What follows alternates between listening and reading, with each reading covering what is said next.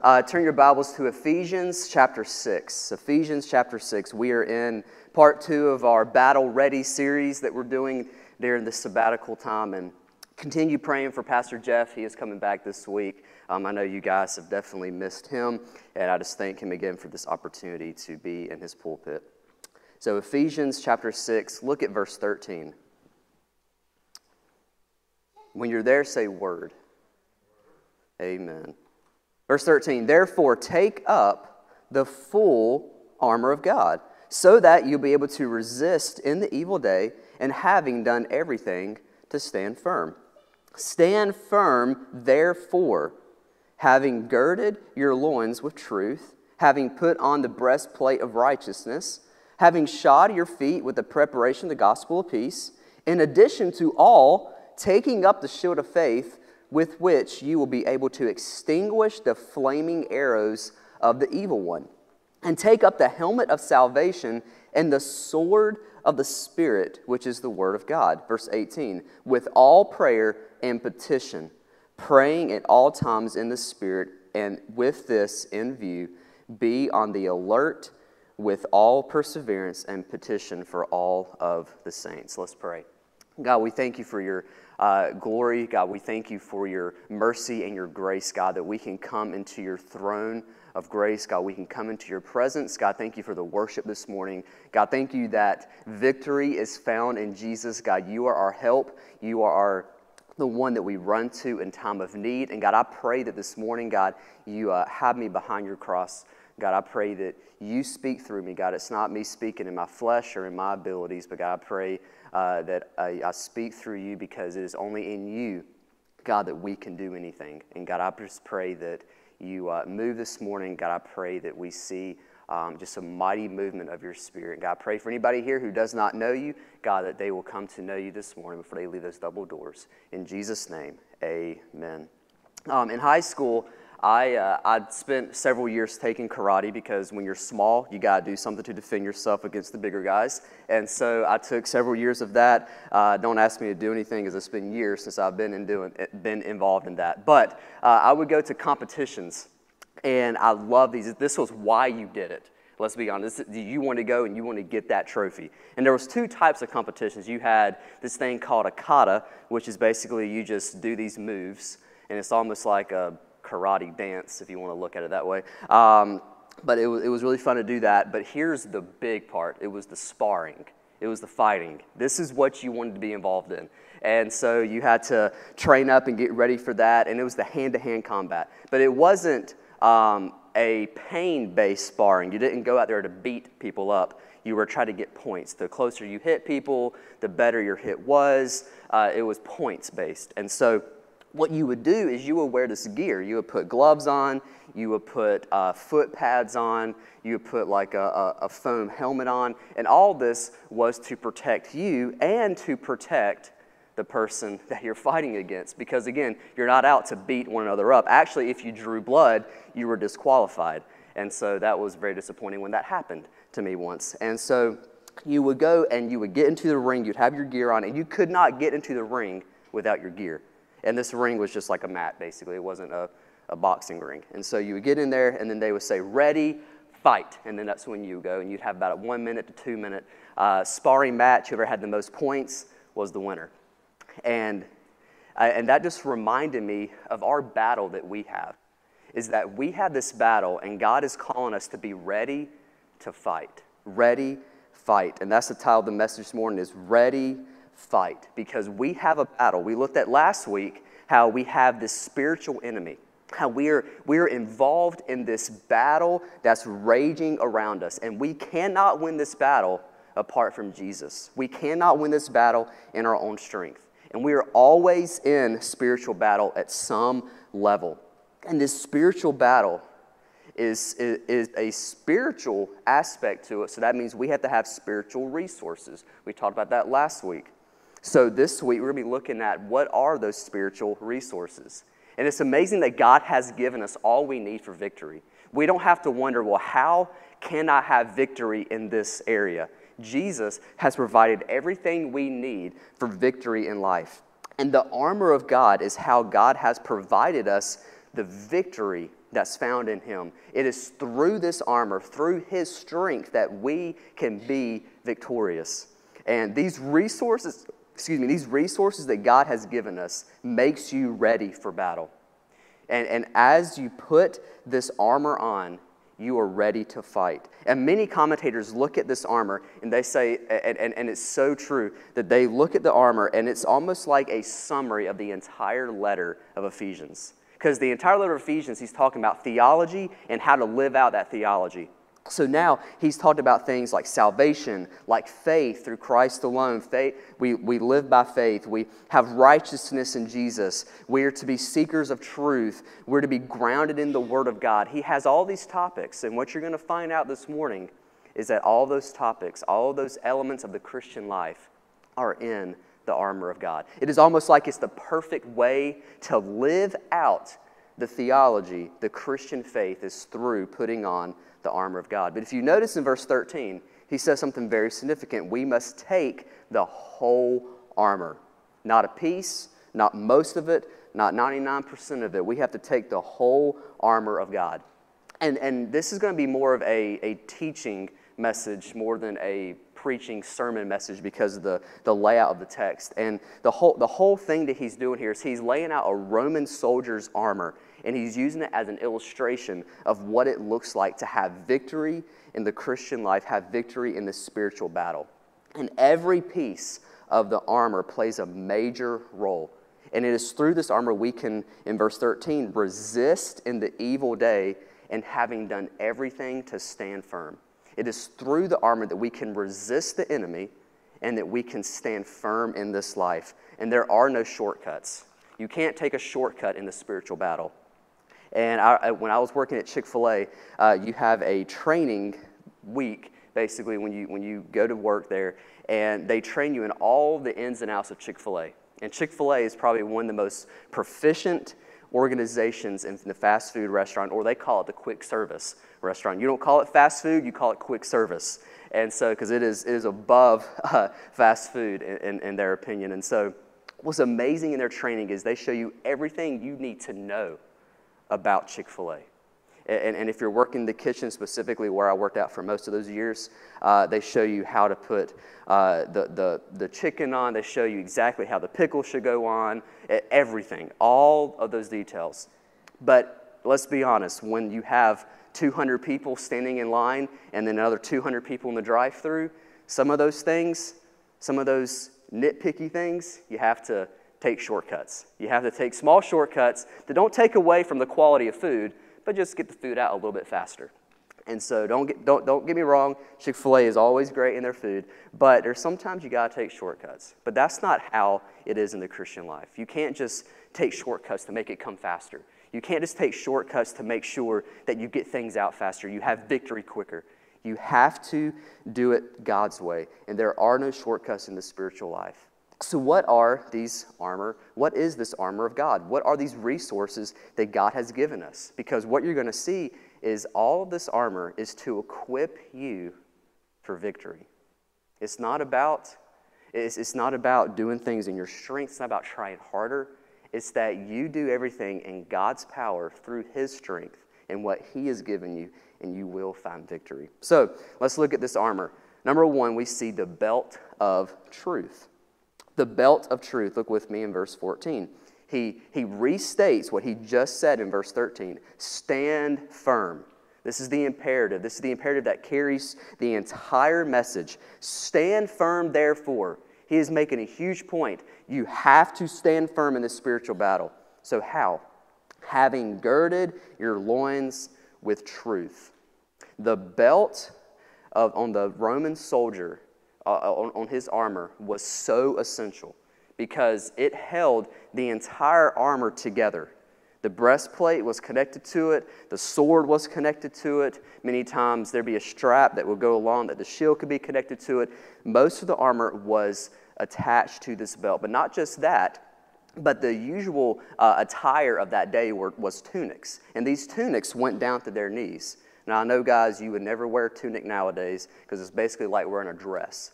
But in those days, tunics is what everybody wore. It was one piece of sheet that had 3 holes in it, 2 for your arms, 1 for your head, and they slid it on.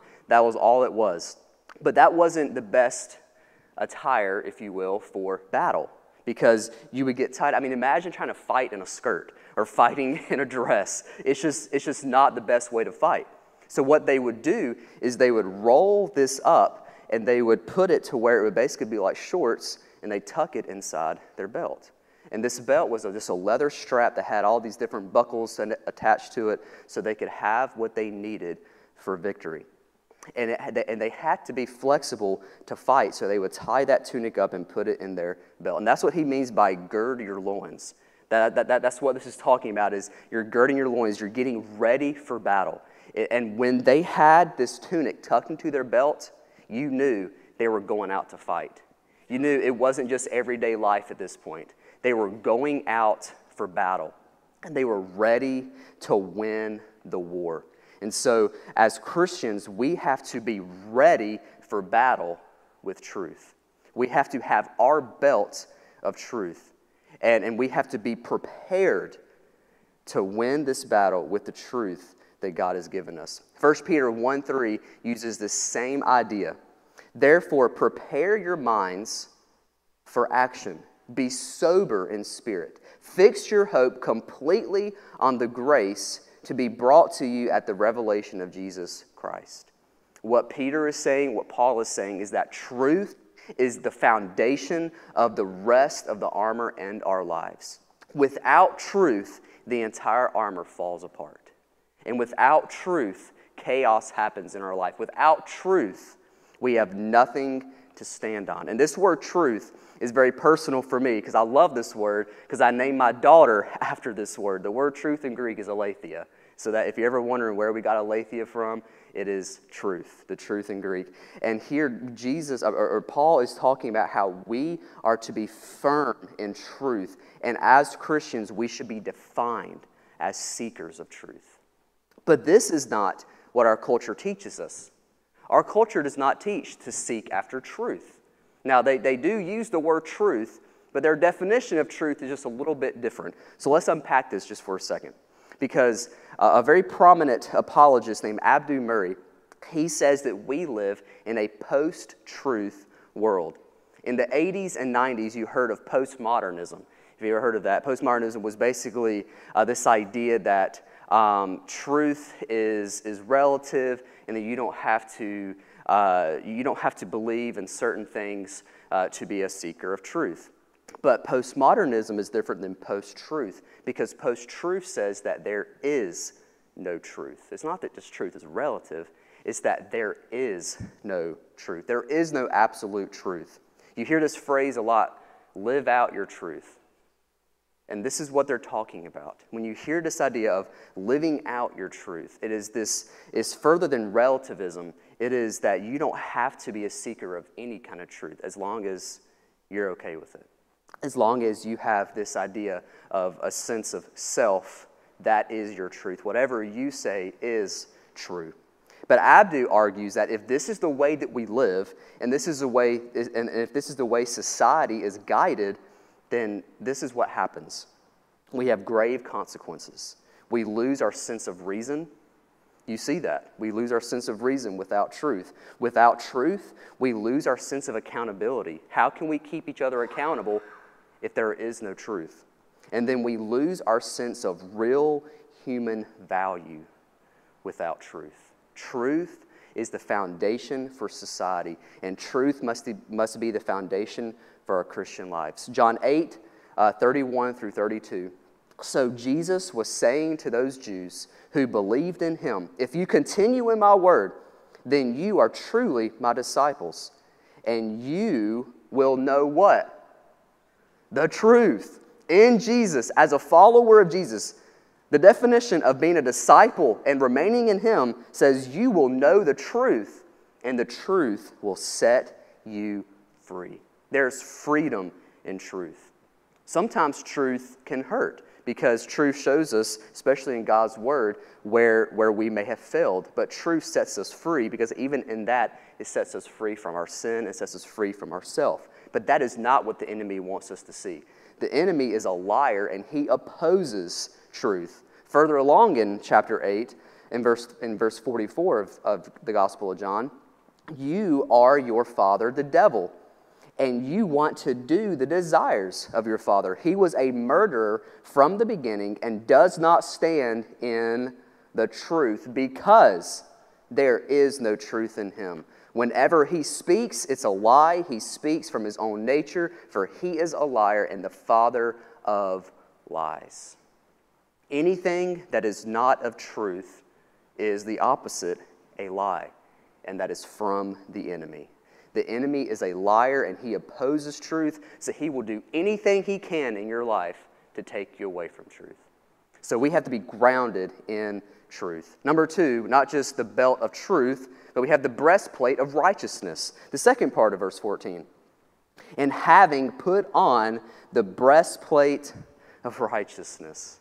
The breastplate of righteousness. So the breastplate was just as it sounds. It was this plate that they put in front of their chest, and it covered, the whole purpose was to cover the vital organs, the heart and the stomach. Because if either of those two got damaged, you were not going to win in the warfare. But this typology of the breastplate covering those two organs is very important to Jewish culture because according to the Jews, the heart was very important, but it wasn't this beating heart. The heart represented the mind.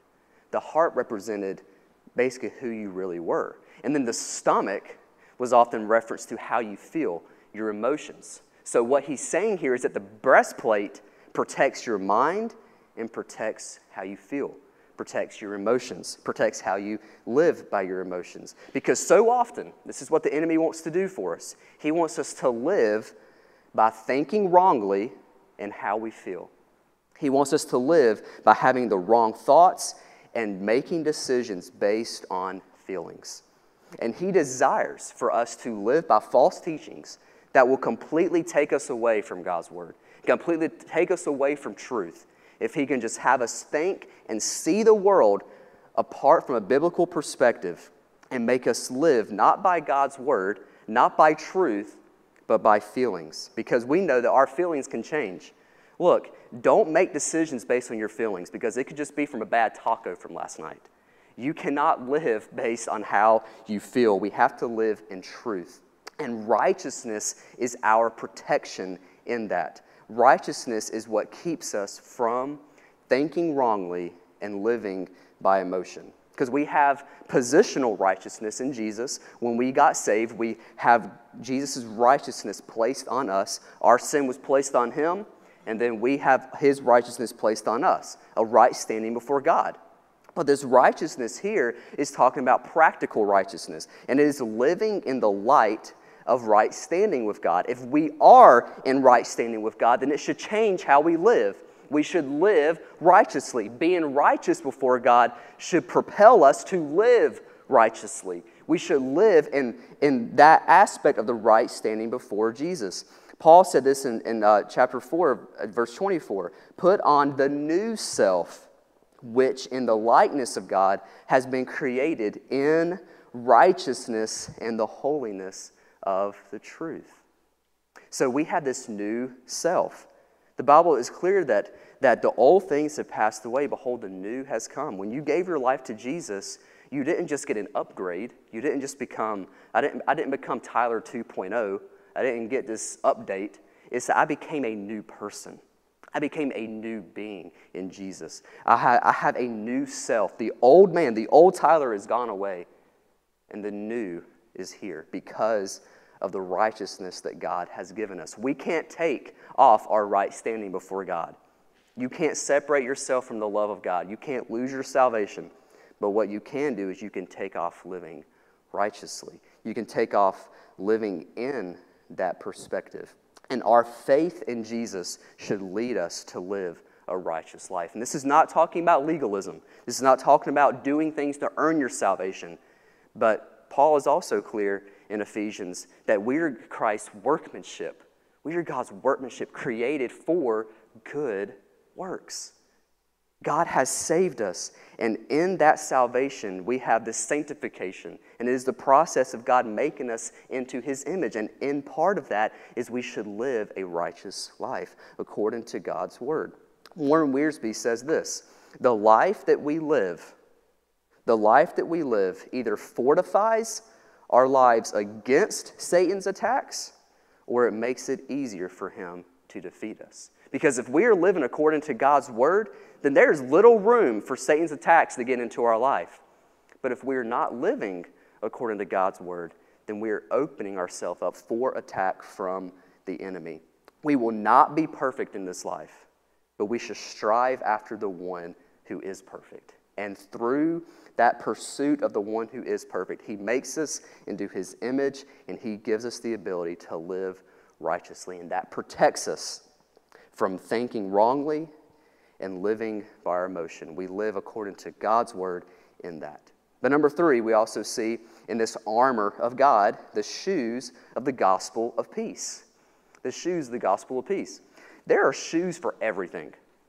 Like, think about it. There's cleats for football, for soccer, and then you have different cleats for those sports. You have football cleats, you have baseball cleats, you have soccer cleats, you have lacrosse cleats, you have all these different kinds of cleats. And then you have different cleats in the cleats. You have the metal part of the cleat, or you have plastic part of the cleat. And then you have different high heels.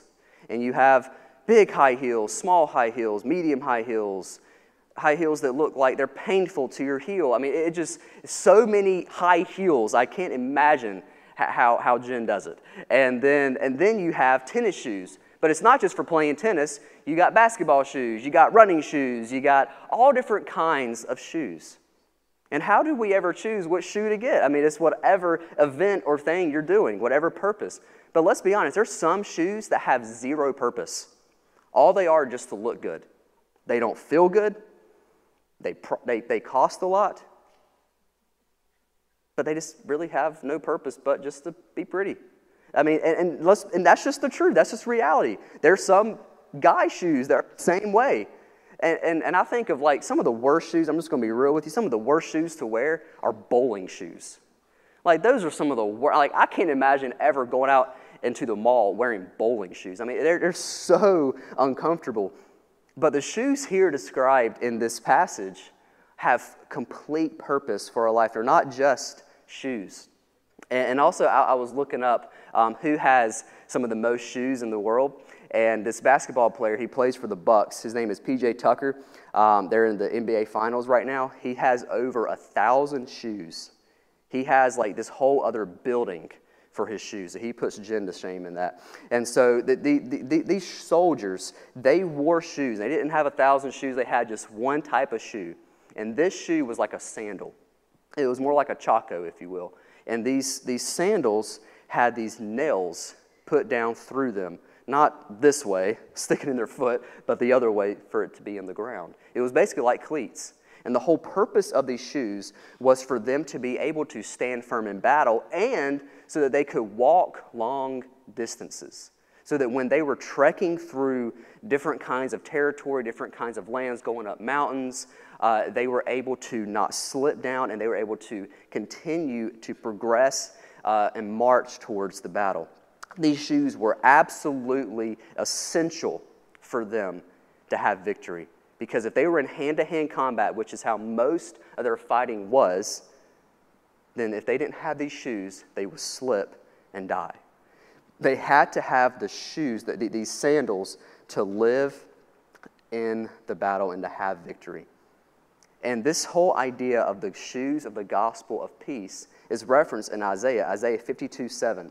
How lovely on the mountains are the feet of him who brings the good news, who announces peace and brings good news of happiness, who announces salvation and says to Zion, your God reigns. Paul references this in Romans 10 to talk about how the Israelites have rejected the true Messiah, that the true gospel has been presented to them. But Paul says here, shod your feet with the preparation of the gospel of peace. This word preparation, we have to be ready with the gospel of peace. One theologian said, believers' feet are made ready through the gospel of peace because they have prepared well in understanding the message. So here's Paul's whole point. The gospel of peace is how we can stand firm, because when we have accepted the gospel and live in light of the gospel, we have peace. There is peace found in Jesus. He is the Prince of Peace. He is the God who gives us peace. And Christians should be the ones who know what real peace looks like. And when we have peace in our life, when the enemy attacks, when temptation comes, when discouragement comes, we can stand firm because we have the Prince of Peace as the source of our peace. Because of the gospel, because we live in light of the gospel and we've experienced the salvation in Jesus, we have true peace. And peace is what keeps us firm. John 14:27, peace I leave with you. Jesus is talking here, my peace I give to you. Not as the world gives do I give to you. Do not let your hearts be troubled, nor let it be fearful. How do we not live in fear? We live in light of the gospel of peace. How do we not fall to temptation or fall to doubt or fall to discouragement? We live in the light of the gospel of peace. And in living in the gospel of peace, we share the gospel of peace because it has changed our life. We're to be people of good news. We're to be people of the gospel in living our life in it and sharing it with other people who need it. But also we see the shield of faith, number 4, the shield of faith. Verse 16, in addition to all, taking up the shield of faith with which you will be able to extinguish the flaming arrows of the evil one. This shield was about 2.5 feet wide and 4.5 feet tall. And people were shorter back then, by the way, thank the Lord. And so this shield actually, if they bent down, protected most of their body. And this is what they would do with this shield. They called it turtling. This is really cool. When they were approaching the enemy and they'd be firing flaming arrows, we'll look at that in just a second, they would actually put their shields together in this formation, like a half circle, and they would have people in the front, all their shields connected, and then people in the middle having their shields up top that made it like a turtle shell. And so when the arrows were firing at them, they would just bounce off. It would not hit anyone. They were protecting themselves as a unison, as a garrison, if you will. And so this idea that the shield protected them from the arrows, the flaming arrows, is significant, because what they would also do with this shield, it had leather straps around it, and they would dip it in water or some kind of liquid, and they would pull it up, and then when the arrows were coming, these arrows were filled with some kind of explosive most of the time that would, on impact, it would explode and shoot more like flames to go and attack other people. It would extinguish it. When the arrows were shot and this wet leather on their shield, it would protect them, and it would extinguish the flaming arrows. And for us, what quenches the flaming arrows from the enemy is our faith. But what is faith? We have to understand what faith really is to see what Paul is saying here. Because at the heart of it, faith is completely trusting in God. When you hear this idea of faith, it's not wishful thinking. It's not hoping things to get better. It's knowing that you can trust in the promises of God. You trust in the character of God. You fully depend on God for everything. That is faith. And faith is a defining characteristic of a person who follows Jesus. Galatians 3, verse 11, know that no one is justified by the law before God is evident, for the righteous man shall live by faith.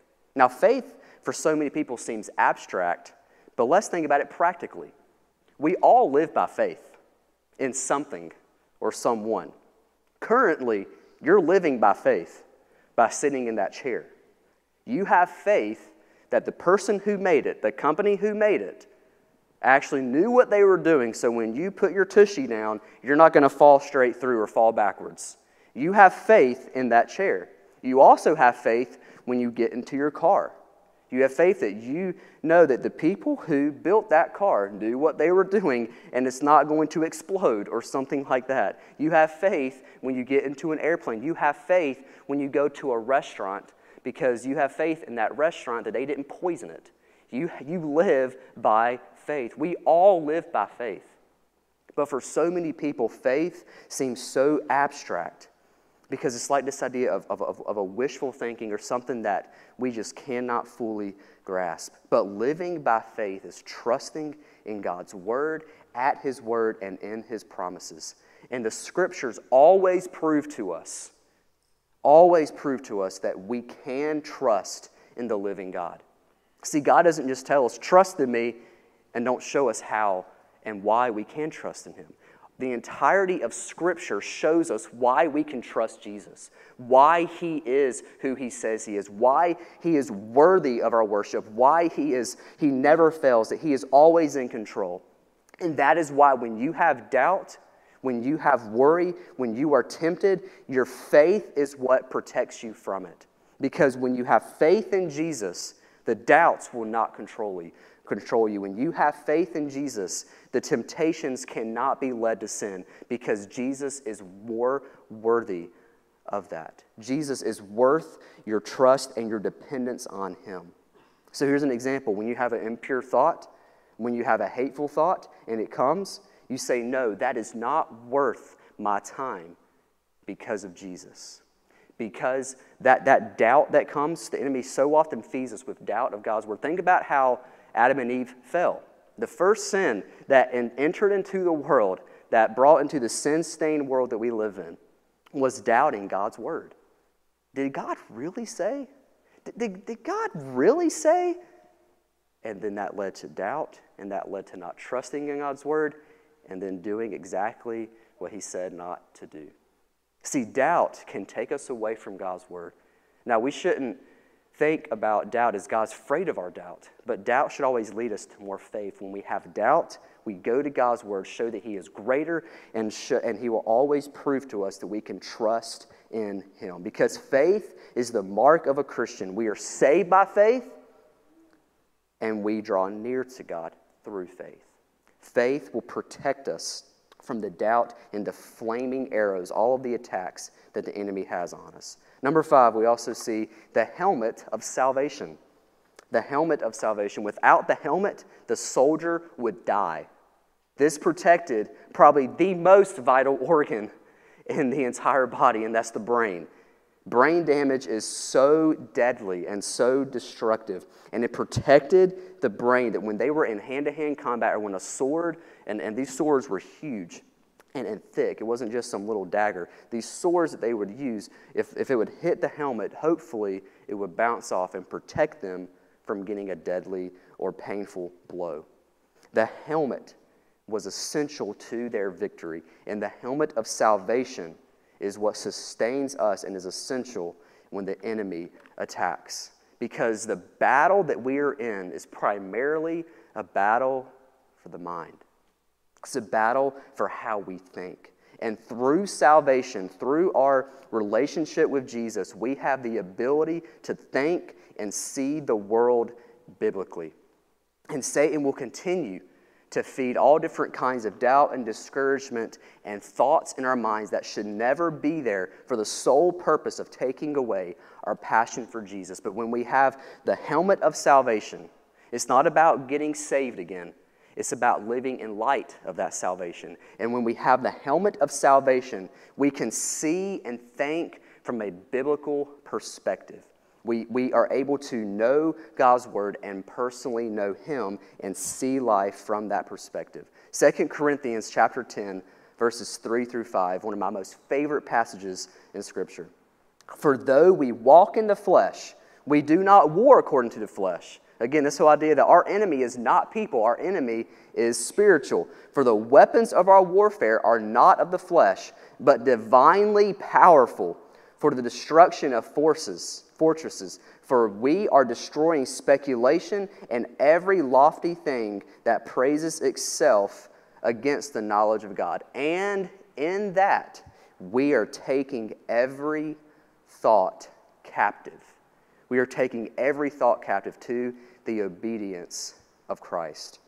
Our enemy is relentless to feed you with thoughts that you were never meant to think, to feed you with doubt, to feed you with discouragement, to feed you with thoughts that take you away from Jesus, and we have to take those thoughts captive. But what does it look like to take thoughts captive? I have an illustration. I hope this will paint the picture for you. So, does anybody know what this is? It's a French press. So I'm a coffee fanatic. I love coffee. And I was introduced to a French press in college. And a French press, if you've never heard of it, is basically how you make a very rich tasting coffee. And it's just a unique flavor. It's not like espresso. It's not like regular coffee. It's a very concentrated, rich coffee. But here's how you make it. You take boiling water, and you have the water ready, and you put your coffee grounds in the very bottom. And so you pull this up. You take it out, obviously. You put the coffee grounds in the bottom. You fill it up to about yay high.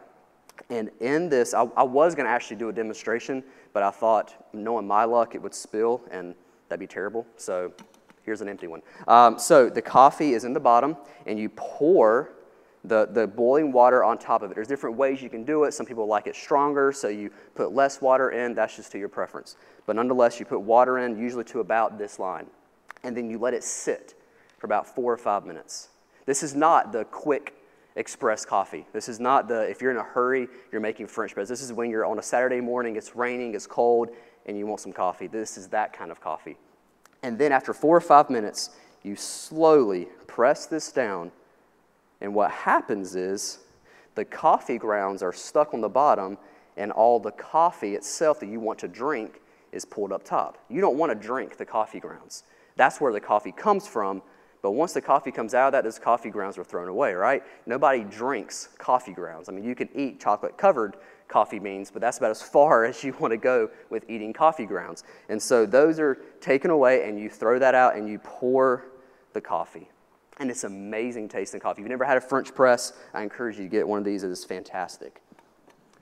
But that is what it looks like for us to filter our thoughts. Through God's Word is the filter. And what we do is when all those thoughts enter into our mind, we have to press it. We have to filter it through the Word of God, through God's perspective, and we take the richness, the good from it, if there is any good, and if there's anything bad and not according to God's Word, we throw it away. It's worthless.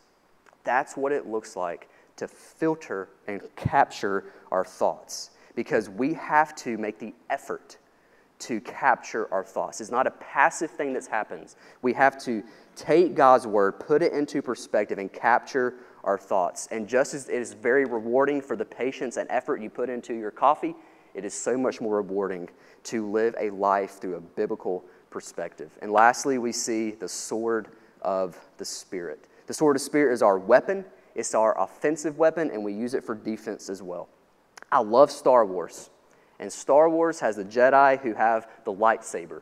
And the lightsaber was the weapon of the Jedi. And I love the quote from Episode 4 by Obi-Wan, saying, "This is your father's weapon, giving it to Luke. This was the weapon of the Jedi Knight, not a clumsy or randomized blaster, an elegant weapon for a more civilized age."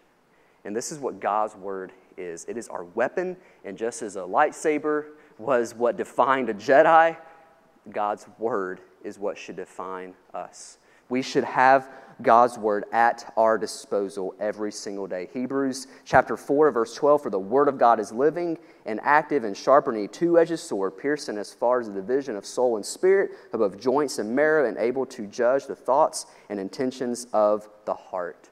God's Word is inerrant and infallible. It has no errors. It cannot fail. And through God's Word, we have victory. But all of this armor is powered through prayer. All of this armor is powered through prayer. Without prayer, we cannot be victorious. Prayer, as it's been said before, is the lifeline of the believer. Prayer is what energizes and enables us to wear the armor and have victory. He says that we should be ready to pray at all times. And Adrian Rogers said this in closing. Adrian Rogers said this: "Your spiritual life will never rise above your prayer life." Your spiritual life will never rise above your prayer life. Someone else said, "The battle is won with the bending of the knees." If you're in spiritual warfare, If you're finding yourself defeated, bend your knees.